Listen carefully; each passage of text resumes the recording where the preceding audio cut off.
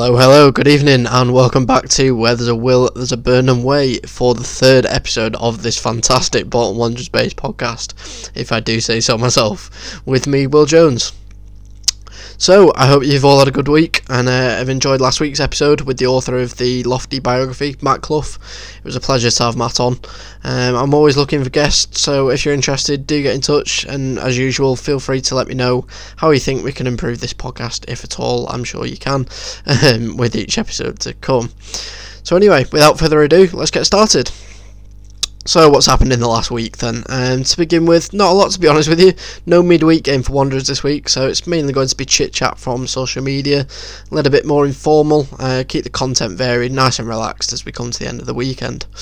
We'll start with Tuesday then, when manager Ian Evatt voiced his concerns with the leaks getting out of the club, particularly with team news and transfers. It's an obvious frustration of his, which, like I said on Twitter, is it's certainly preventable.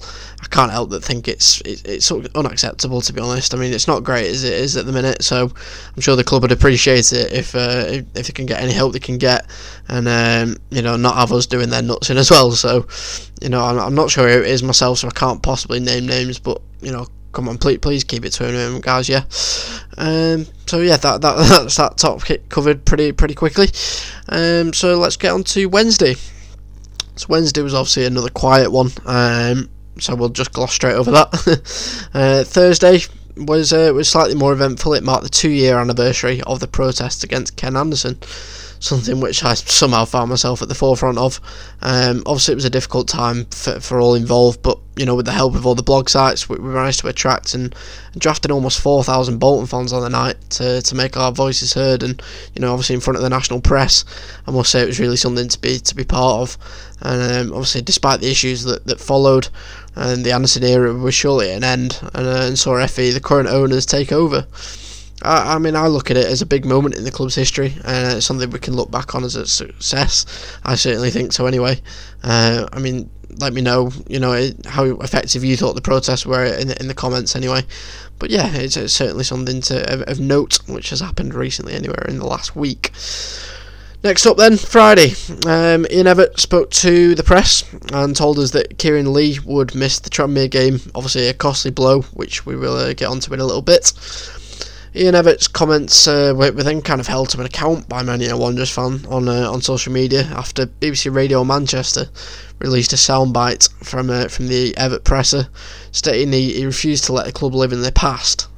Now many, including myself, took this way out of context, to be honest with you, saying, how could we possibly ignore all the fond memories and all the iconic moments in our history that kind of makes us what we are today. Bolton fans certainly felt like they had a point there, and rightly so, had that been the case. However, with additional context which was provided the day after, his words were only kind of in relation, I think, to the previous Tranmere game, stating that he was only focused on that task in hand, being obviously Tranmere again the following that day on Saturday. A lively day to say the least on Twitter, and it didn't end there. Friday also saw Zach Clough leave Forest and Thibaut Verlinden leave Stoke, two ex-Wanderers who I know fans would love to have back, but have joined Wigan and Fortuna Sittard respectively. Good luck to both of those boys as they get their careers back on track with some well-earned and much needed game time at their new clubs, even if one of them is Wigan, sadly. We miss you, Zach.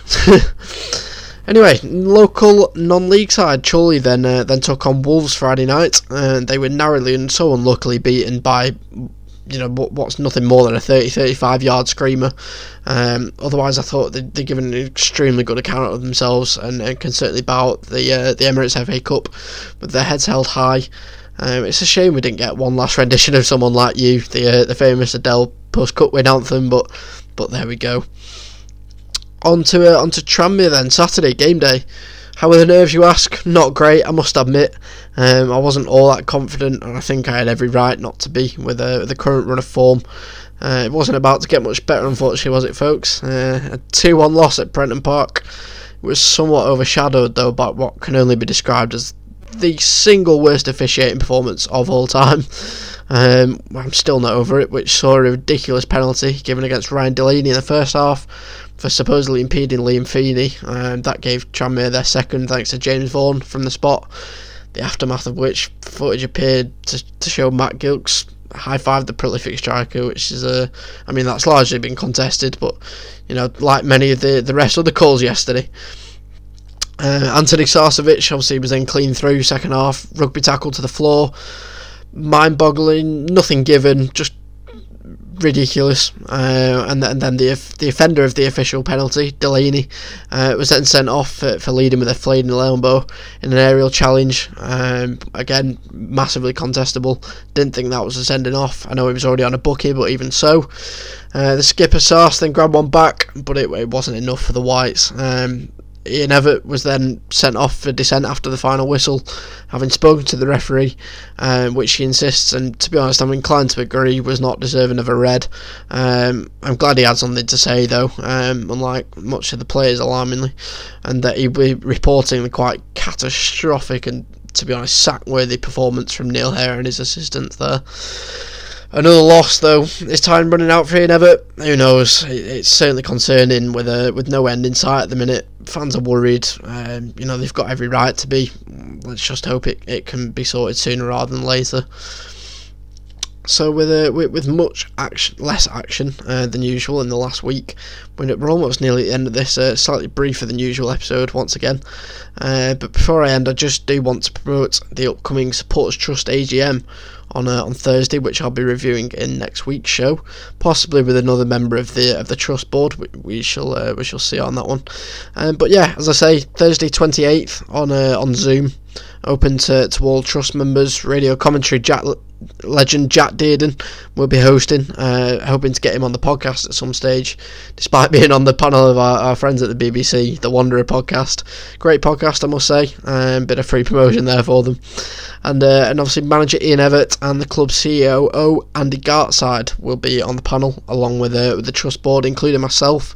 Very much looking forward to that. So get yourself signed up to the trust if you haven't already.